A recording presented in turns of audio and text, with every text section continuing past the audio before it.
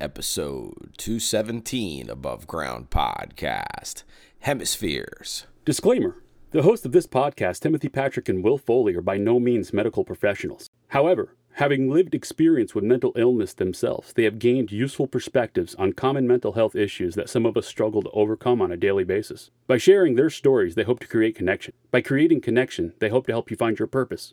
And through purpose, we can all begin to build the foundation for positive mental health. This is Above Ground Podcast.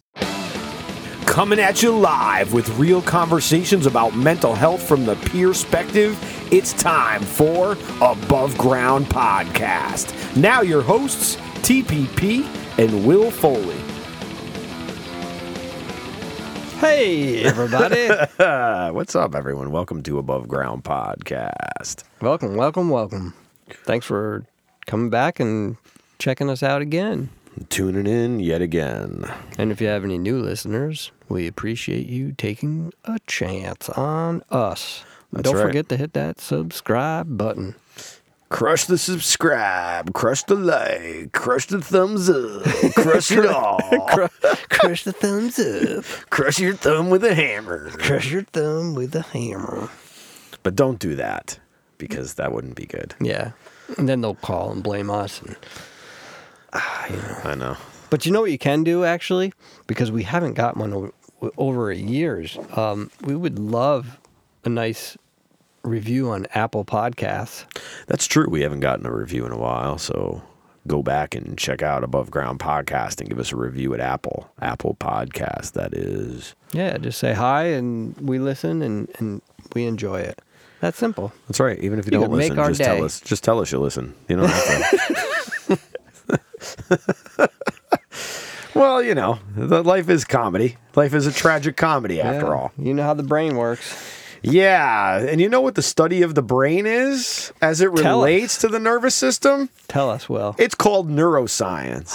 Neuroscience? I'm not a scientist. I just pretend to be one behind a microphone. Are we going to be neurosculpting? Yeah, we're going to be neurosculpting, all right. Neuroscience is the study of how the nervous system develops and the structure of the brain and what it does, the structure of the nervous system and what it does, and how it impacts our behavior and cognitive function. And neuroscience is actually used to help find treatments for mental illness, which there's a lot of people studying these things. However, you do see a lot of commercials for newer drugs on TV at times, but there hasn't really been, at least in my estimation, a really big change in psychopharmaceuticals for a while, because they all seem to still be the ones that we're all used to anyway, hearing about. Yeah. So, but the brain is a very, very complicated organ, and there's so many parts to it that this kind of stemmed for me. I found an article recently about, they found that there's actually a brain function issue with people with borderline personality disorder when they are rejected. And they found that, I have to find the thing here that I was reading today. Find it, Will. I have. So researchers have identified a brain region called the rostromedial prefrontal cortex. So in the prefrontal cortex, and it reacts differently to social rejection in individuals with borderline personality disorder.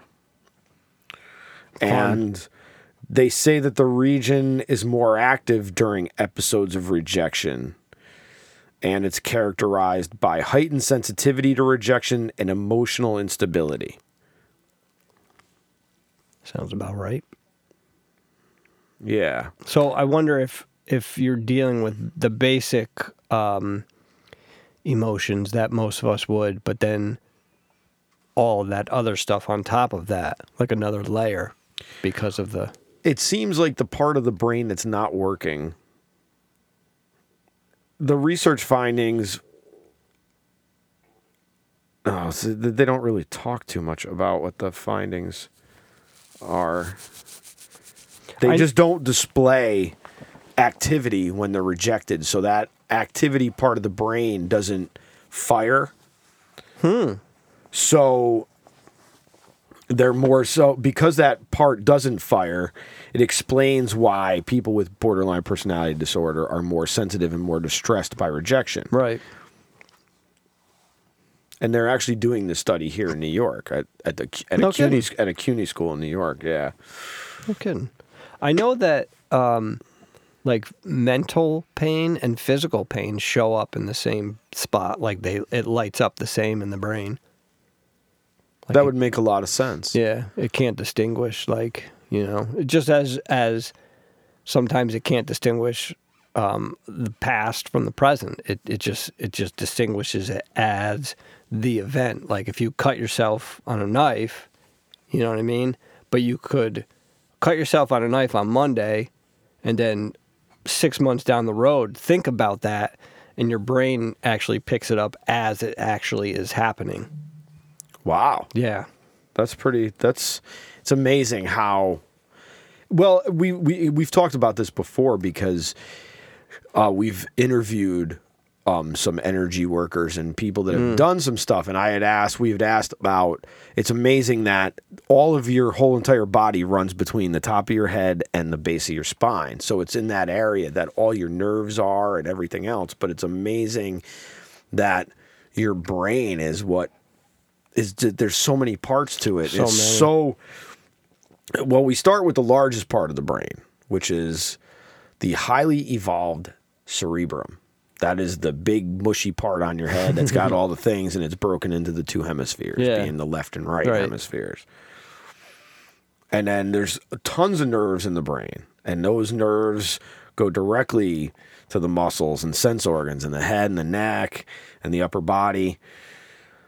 And the brain and spinal cord all work together. There's fluid in there, which makes it even more important to stay hydrated, which I'm not doing very well at these days. No, but it is important because your body is made up of 70% water, and I do notice that I get brain foggy a lot when I'm not hydrated enough. Plus, even your movement, your muscles need. You know what I mean? It's like a fresh oil change on your car, and if your oil is low on your car, it's not going to run as well.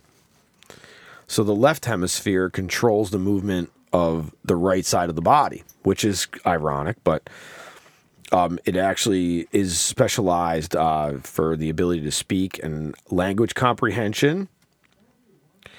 And then the right hemisphere controls the movement of the left side, and that is specialized to some of the aspects of spatial processing, three-dimensional objects, and it appears to be important for non-literal aspects of language, such as metaphors. So that's interesting that we have a specific part of our brain that we actually have to use to pick up metaphors. And reading that, I never knew that, so it makes sense to me why certain people don't understand when I'm talking to them now, because I talk a lot in metaphors. Well, not only that, but a lot of people, what the heck is it called? Like your nonverbals, you know what I mean? Your nonverbals, your facial, like your facial expressions and stuff. Some people can't read. Like, I'm not good with those. I personally am not good with them. Like, if I was to do this, you wouldn't be. Or I mean, I would know you're doing it, but I'm like, what the fuck is he doing? Oh, so you wouldn't pick up if somebody was. You don't pick up really facial cues from sadness, like anger, like. I think I'm more aware of it now, but I used to be horrendous at it. You know. Okay. Yeah. I mean, not everybody can. That's why I was just saying. That's why I was asking. Like, I don't think it's something that, you know, I don't know. I mean, I don't know if it's something that some people just don't fully develop with or what. But I just know that I'm not great with it. The cerebral hemispheres are mapped out into 4 large regions, which are the frontal lobe, the temporal lobe, the parietal lobe, and the occipital lobe. Oh, yeah. Occipital. occipital. Occipital. Lobe. Yeah, I think that's how you. Yep. With one of each on either half of the brain. The frontal lobes form the front of the cerebrum, and they start directly behind the forehead, important for executive functioning. And the frontal lobes are also involved in decision-making, attention, producing voluntary movements, and speech with various voluntary and involuntary abilities. Would it be an involuntary ability, like burping, maybe? Is that an involuntary? Because you're not doing it voluntarily necessarily. Right. I think that might be also. I could be wrong, but like maybe like your kidneys are just working. You know what I mean? Like body function is not something that I you could be do. wrong, but that's what's coming to my mind. Yeah. Yeah, involuntary abilities. Yeah, I guess the pumping of your organs. Yes. I guess that would be involuntary. Like we don't sit here and go like we have. Oh, I got to pump my kidney. Right. We don't. You know it just happens. You know we're thankfully it just happens. The parietal lobes are located behind the frontal lobes, and they contain primary sensory areas involved in processing information about taste, touch, temperature, and movement. So important about senses. So it's amazing how, as we look at the brain, and I've never like read so much about specific things about the lobes like this. It's as I'm reading this, it's interesting that our brains are broken into compartments that do the different functions. So we're actually compartmentalizing our brain because one part does this, but the other part does that. It's just interesting because yet we're all trying to be whole, but yet our brain is even in different sections. I agree, and that's why it's almost like I've said to myself, it's like it's like a battle of the mind, because our mind is our mind. It's just the way it's built.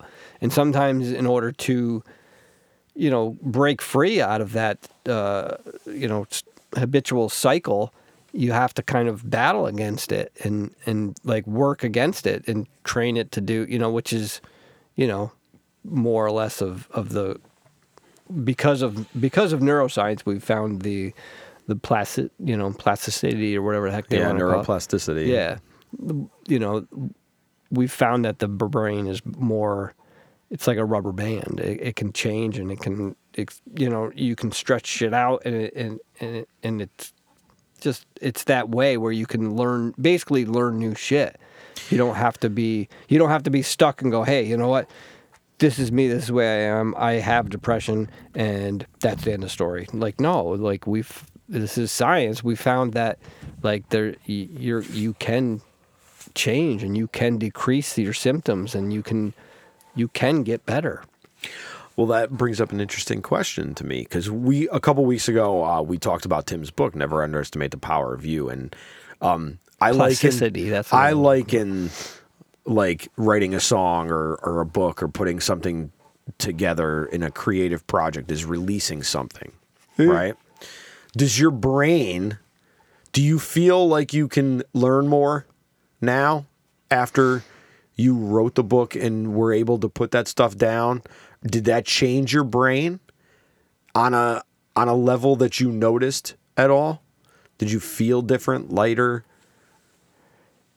When I was doing it, I was like, there was a part of me that was like, when this is done, I'm going to be like more relaxed and like lighter, because, it just felt like I wasn't under any pressure. It was myself. Like I got to a point, when you get to you see the end and you're like, you're excited and anxious and all these things going on. So it makes you feel, extra tense and stressed. But I don't know. I don't know if, I think I feel lighter in the sense that, I'm happy and I'm proud of myself for accomplishing it, sort of thing, but, I don't know. I don't know if it's, as you know, it can be very easy to fall back into old patterns. Oh, absolutely.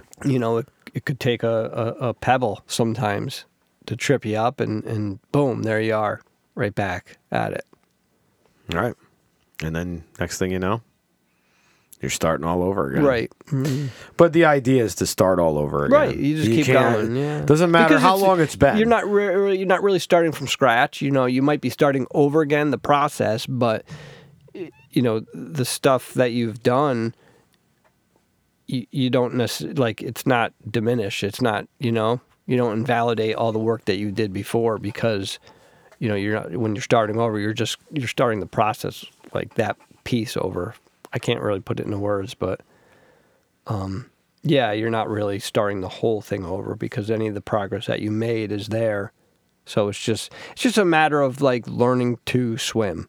You jump in and you start, you start to do whatever, tread water, and you're like, oh, like you just keep trying, and then you go to you kind of doggy paddle over to the ladder, and you take a breath and you take a breather, and you sit there and you go, okay, now I'm going to do it again. And you get back out in the water and you tread again. You just keep at it, like you said. It's about rinse and repeat, right? Sort of. Oh, absolutely. Absolutely. It's like, yeah, it's definitely about repetitive stuff. I mean, it's funny because they say, like, a lot of people say like 30 days if you do this, and it's more. I thought in Caroline Leaf, in your book, I think it said that it was like if you do it for 35 extra days or something. Yeah, because it's like you do it for 30 to kind of learn it, but then you have to do 35 more on top of that to actually integrate it.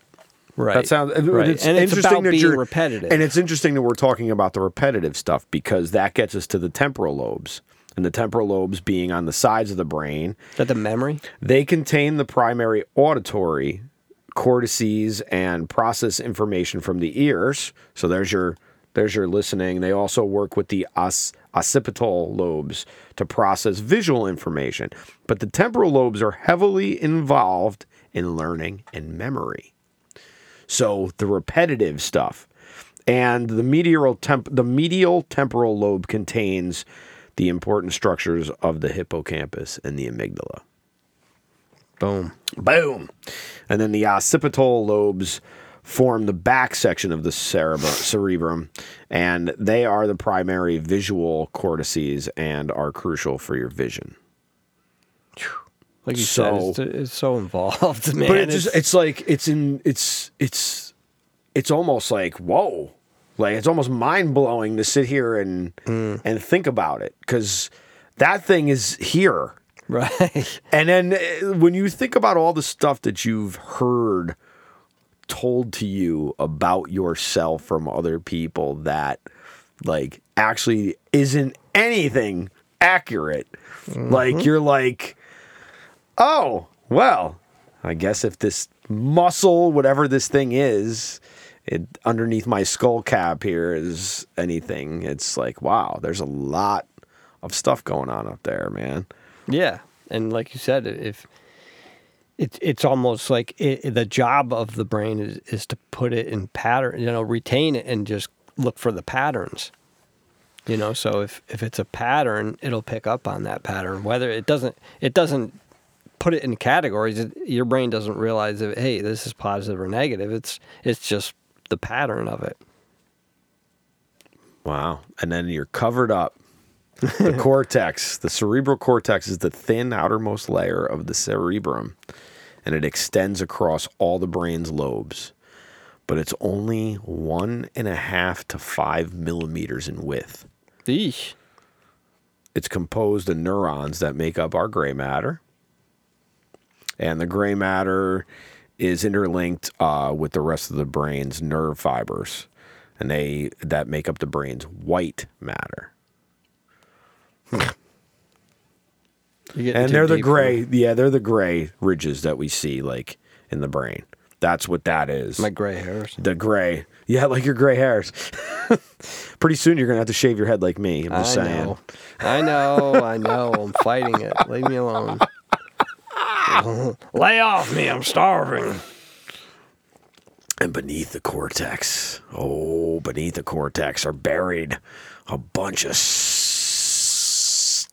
what? really, really core structures that serve important functions. Important functions. The thalamus. Thalamus. Okay. The thalamus, man. I've heard that. It's an integral part of the system of sensory processing, and it's also involved in movement, emotion, memory, and other functions. The brain contains 2 thalami, one on either side. I like them apples. And then the hypothalamus is below the thalamus, and that plays a role in bodily regulation, including body temperature, sleep, and wakefulness, hunger. It releases, and the release of stress hormones. Oh, it does? Cortisol and other hormones, yep. The hypothalamus produces a number of hormones, including oxytocin, dopamine, vasopressin, and others. Oh, all right. It's directly connected and influences the functioning of the pituitary gland, which go. also releases hormones into the bloodstream, which may mean... So if you're having a I don't know if that would be like an endocrine thing, or if you're having a thalamus issue, then you could end up having mental health issues, right? Because if that is Sure. I mean, you're talking about oxytocin and dopamine, so you're talking about 2 very important chemicals, and even the cortisol. Well, right, and right, because it's in the control of the release of the stress hormone and other hormones. Which so I just found out pretty recently that like you need some cortisol. You need that balance of those things. I never realized that too little cortisol is actually deathly. It's very bad. Yeah, I'm not surprised by that because our bodies make cortisol. And anything our bodies make, we need that bit of it. It's when we get more of it. And our bodies, like me with cholesterol, like I produce more cholesterol than other people. Oh, I see what you're saying. It's because sometimes it's not, yes, it can be diet, and a lot of times it's diet, but some people do just produce more. Their bodies are different. That's a good way to look at it. You know, if your body produces it, obviously it's... And then we've got our favorite almond-shaped, the amygdala. Amygdala also helps integrate emotional aspects of experience into memory. Yay. And produces fear-based memories and learning. Yay. Oh, my goodness. No wonder why those almonds are so peculiar. Yeah, those are fun. You know, and I think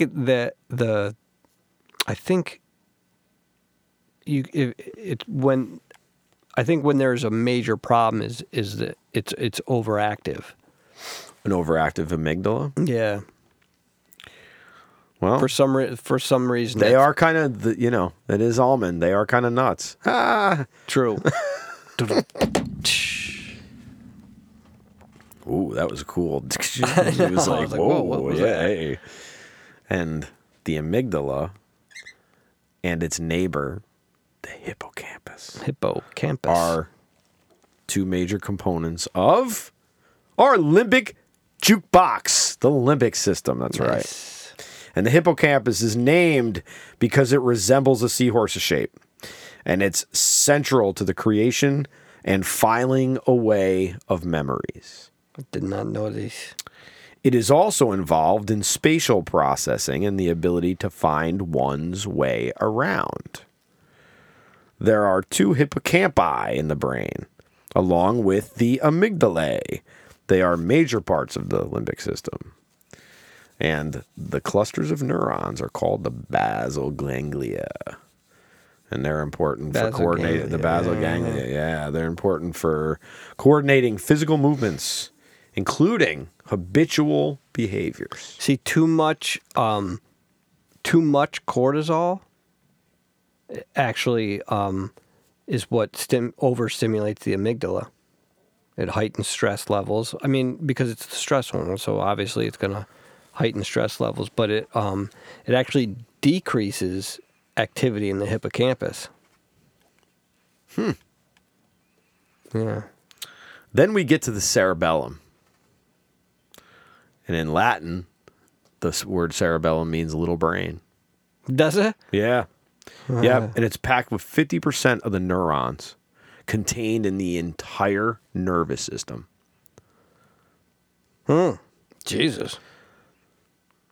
Yep, it's located at the rear and toward the bottom of the brain beneath the cerebrum and behind the brainstem.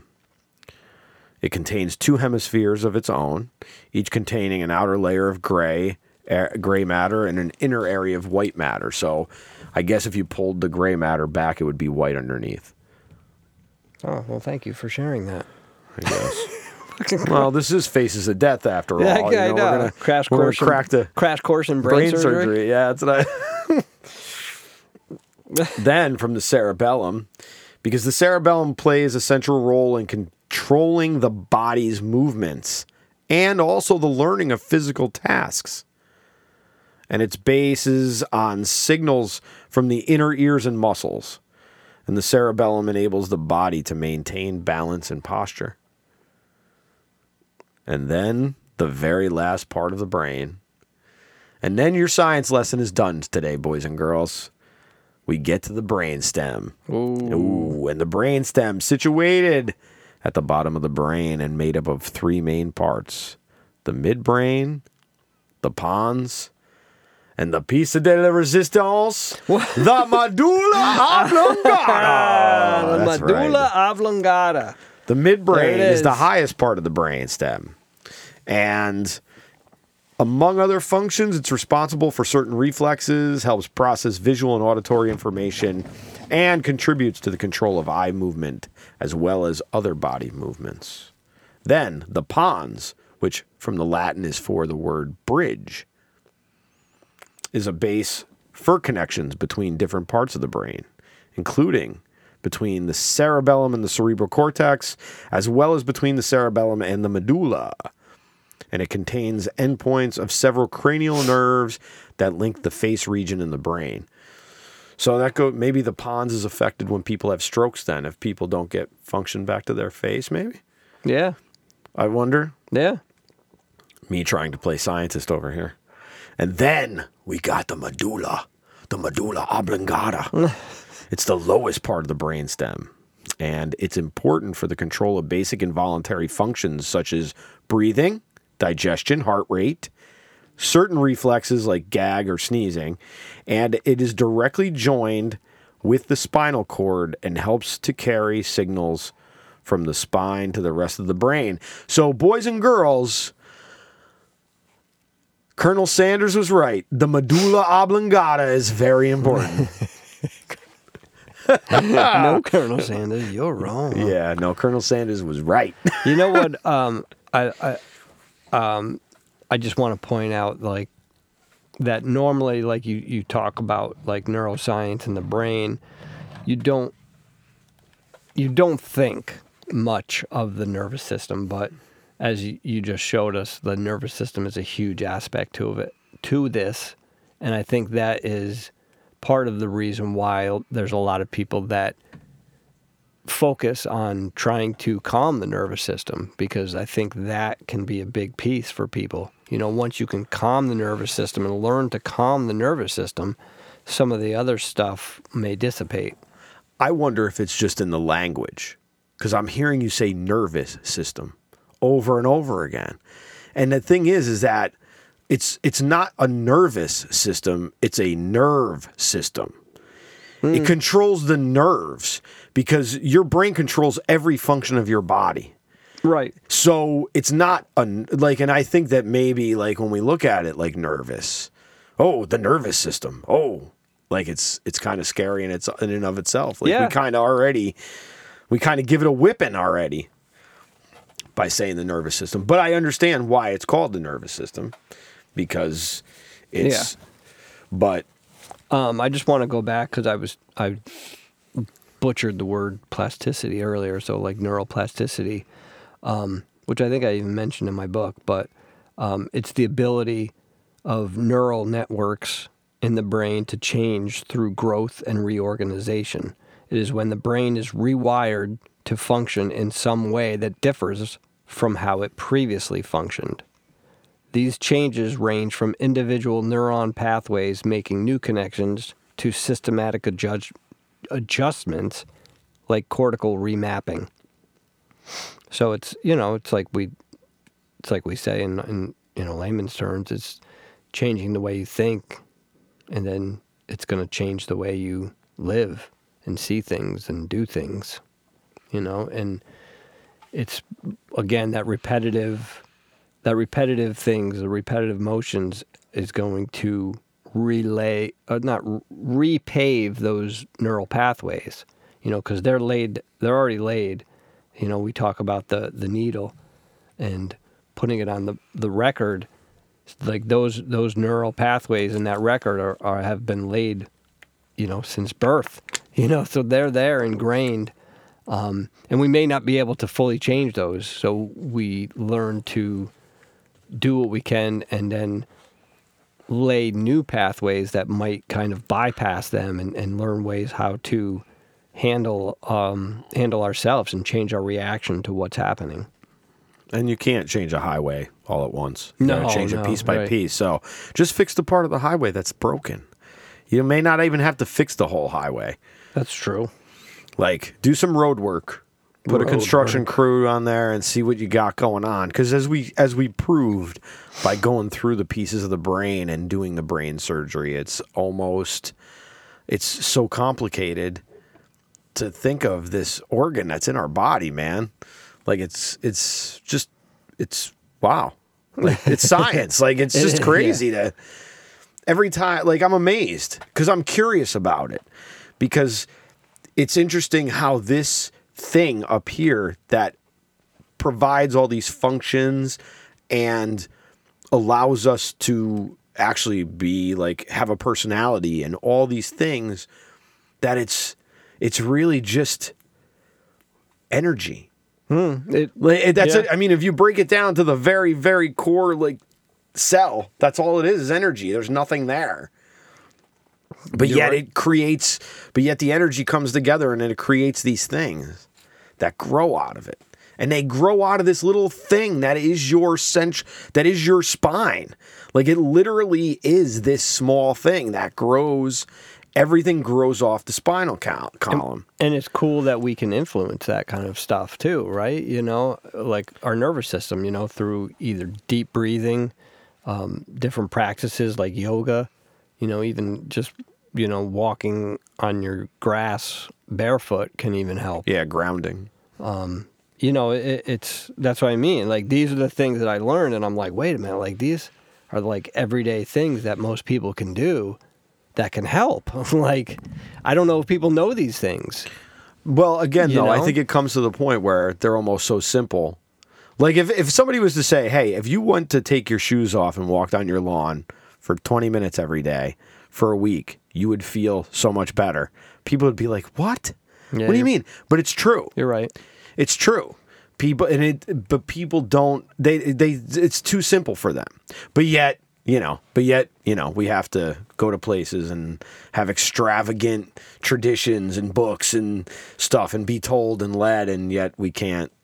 I gotcha. No, you're right. You're right. It's tough, man. It's You're tough. right. It's like it's. I think that the human condition is an interesting conundrum to solve.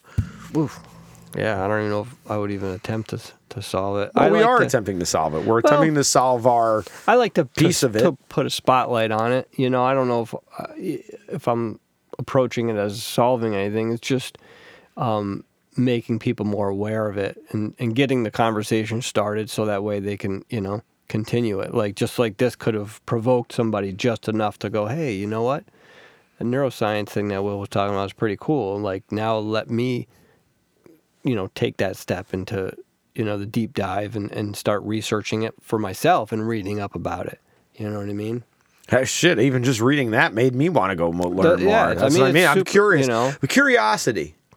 I think curiosity plays a big part in this. Absolutely and does. A couple weeks ago, we talked about self-love. Mm-hmm. Do you think curiosity is a big part of self-love? When you said that, that's where my head went. Yeah, I was like, and again, our brain, like, we're talking about a very complicated set of processes and functions and things of matter. And I think it goes to, again, it's in patterns, and it goes to like what's quick and available. So if it's quick to judge somebody, we're going to just judge somebody. Right. It's quick. If it's quick to go to that automatic thought that you've always had about anything, right. It's there. And it doesn't matter if it's a pause right. that we can take and go, hey, you know what? Let me get curious, not judge, and get curious and say, hey, you know, Will, what's going on? Like, you're acting a certain way. Maybe, you know, instead of like, hey, you know, Will's just mad and he's being a jerk, so let's punish him back and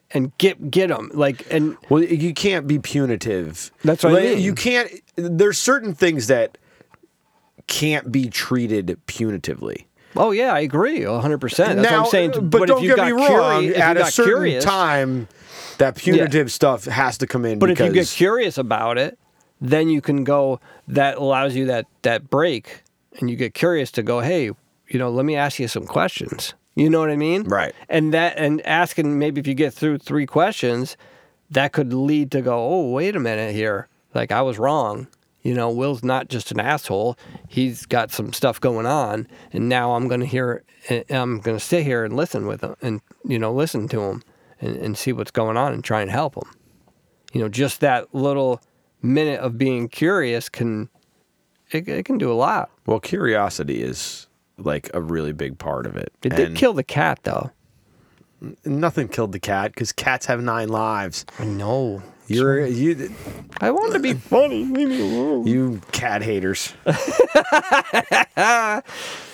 know what they say about cat haters? No. They're not good people. Well, you know. Shoot, I was going to say something about, what were we just talking about? About the self-love. brain. No, I know, but like the self-love and the curiosity and... Oh, you have to be curious about why you're feeling a certain way or why you're triggered or why this or what about it is that in you, like, what is it? You have to go back. Because again, and we talk about this all the time, it's never that first emotion you feel. It's never the anger. Because that's not really what it's not really what you're fighting. It's something else in you. So that takes over the brain because the brain can be hijacked easily, especially when you don't know your blind spots. Oof. That's a great way to put it. But it's true. Okay, you're right. We have blind spots. We all have blind spots, but you can be hijacked very easily. And it's hijacking. And I seen it. I've witnessed it in real time. I witness it all the time. And I said this to you before. I witness it in certain relationships in my life. Okay, I witness it with people that I feel I can be that way with because I don't feel like I would be misunderstood sometimes. Okay. And that's really what it is. Like, yes, I might be mad, but I'm not. Right. It's not that I'm trying. Like, I'm not. You know, you feel comfortable with the person. Yeah. Right. So you think, but that does not always help.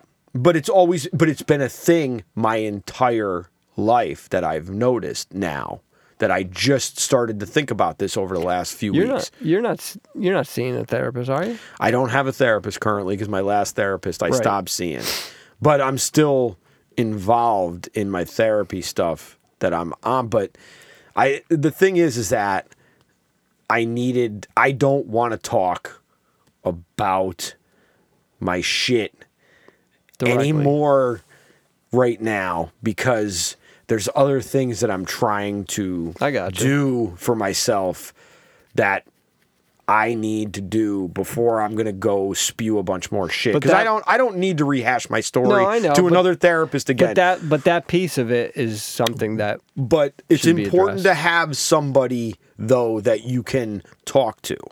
Yeah. And yes, and it's true, but I didn't think that insight hadn't really come full circle yet. Like it was open, like Rumi punched the light in the wall for it, but I hadn't put and then I realized like I noticed that I can get away with certain things with certain people that I might be that I wouldn't do necessarily.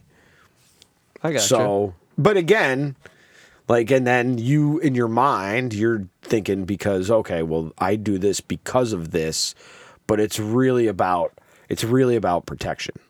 Right. And it's always been about protection. Yeah. And that's the thing about abandonment issues and your brain. It's very hard to get a brain to feel safe when it doesn't know how to feel safe. Right, or it's never felt safe. At this point in my life, I've had enough safety that I know it. And to be honest with you, right now, I actually feel pretty good. There's things that I'm not happy about with myself. Yeah. But there's always going to be things Yeah. that I'm not happy with. No, I mean that's actually a pretty good place to be in, I think, is aware enough to know that there's things you might not be happy with, but you're accepting of them too. And just realizing like, hey, you know what, they're there. I'm not gonna ignore them, but right now it's just not a it's the smoke alarm, but it's not a fire. Yeah, I don't have a smoke. 5 alarm going on. I don't even have something on the stove. Like it's just starting. I get what you're saying. It's just some. You know what? And maybe this is it too. Is that I'm more comfortable feeling that way. So letting myself feel good when I don't even think I should be feeling good is hard. Right. At the time. You know what I mean? Right. Because it's relative But that's to all, the experience. It goes back to the neuroscience, though. I think that is like with the synapses. Well, right. So it's like you're allowing it and you're letting it happen, which is a good thing. Right. You know? But you're also not hanging out in it all the time. Yeah. But brain you fog and everything I don't know else. if I don't know if you can hang out at the same fishing spot, 24/7, I think you might want to change it up once in a while. Well, yeah, because if you fished everything in there, what are you going to do? Right. You're going to catch and release the same carp you just Right. caught? Yeah. No, I'm not. No. I will not. Thank you very much. Actually, I've never fished before, so. You never fished? No, dude, I've never fished Are you before. kidding me? No, I kid you not. Oh my God. Dude, you got to remember something. I almost drowned. That's true. There was a long time where You didn't like the water. I like the water, but you weren't going to get me out in a boat. You weren't going to get me Okay. There's now, I love the ocean. Like I'll go boogie board, you know what I mean? All I'll right, go yeah, out yeah. and jump in the waves and stuff, Okay. but yeah, I never fished. I didn't like worms. I wasn't like that. And I grew up in yes, I grew up by the canal, but I wasn't even supposed to be playing by the canal. Right. So I never fished, man. Huh. And it's sucks because I actually kind of want to learn now. That's got to be on Will Foley's Wikipedia page, Fact or Fiction. Has Yes. he ever fished? Has he? Yeah, right. Yeah, my fact or fiction. Oh man. Well, Goes to show that the brain is a very complicated yes, device. Yeah, for sure. I mean, Device and divisive. and I think that's part of the reason why some of us get into these state of minds is because it's so complicated and because it can hijack things. It senses danger and then sometimes tricks us into believing there is danger. Right. It's that old feeling of going to the principal's office. And I still get that to this day. I noticed though in recent weeks and months that feeling has gone away. Because I'm comfortable with my place where I'm at. Right, so that's So the effect it of helps that. me, yes, because I'm also comfortable around the people Right, that generate right. that feeling. That or not that they generate that feeling. I know what That you they mean. would normally. Yes. That a person in that position would normally generate that feeling for me. Obviously, people in some sort of leadership position. And this has Gotcha. just come up because I've had to answer some questions myself about myself and what I am and who I am. That's and, not a bad thing, I don't think, right? No, not at all. Yeah. But you realize, though, there's blind spots. And there's still blind spots. No matter how much you learn, there's still blind spots. Yeah. And there's probably always going to be blind spots. It's just that we have to recognize that there might be a blind spot. Because if you drive the same piece of road every day and you make that corner every day, you may not necessarily see that kid on that bike one day, right? Because you're crossing over that same street, Right. you're used to it, you're not used to seeing it. And then all of a sudden something throws up in your vision and whoa, it changes it, and it's like I don't know if this is true. I remember reading a study about like automobile accidents and the the most are like fall in the category of first year drivers and like over 50-year drivers. right. It's the inability of the new driver Right. to have any experience, the less experience, and then the experienced driver who just takes everything for granted. Right. And and again, that goes to the human condition though. Oh yeah, yeah. So many of us take just everything for granted. That's the reason why I think we can't talk about death, is because we take life for granted, that we don't want to think that we're going to end. We know we're going to, but we don't want to talk about it because that makes it real. Oh, yeah. But just like we don't want to talk about mental illness or things because, oh my God, that makes it real. Right. Oh no, that means I have this responsibility to do something about it. And that's a scary scenario for people.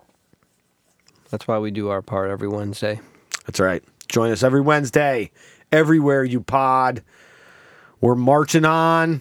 We hope you're enjoying the episodes. Coming up in August, we're going to be at the Summer on Central concert series. That's later in August. We'll have that coming up soon. Summer is raging on here everywhere. So make sure you get out and enjoy the sun. Take your shoes off. Put your feet in the grass. Get out there. Just put some sunscreen on. Protect yourself. Okay? You got it? You got it? Good. Until then, get well. Be safe. Stay Above. Ooh. Thank you for giving us a listen. New episodes every Wednesday. If you listen on Apple Podcasts, you can share, rate, review, and even subscribe so you'll never miss an episode. Other ways to support the show: follow us on social media, share the content, share our episodes. You can also buy us a coffee at buymeacoffee.com/abovegroundpod. For further concerns, show ideas, or just to say hi, you can email us at abovegroundpodcast@gmail.com. Once again, thank you for listening and supporting mental health. Keep the conversation going and stay above.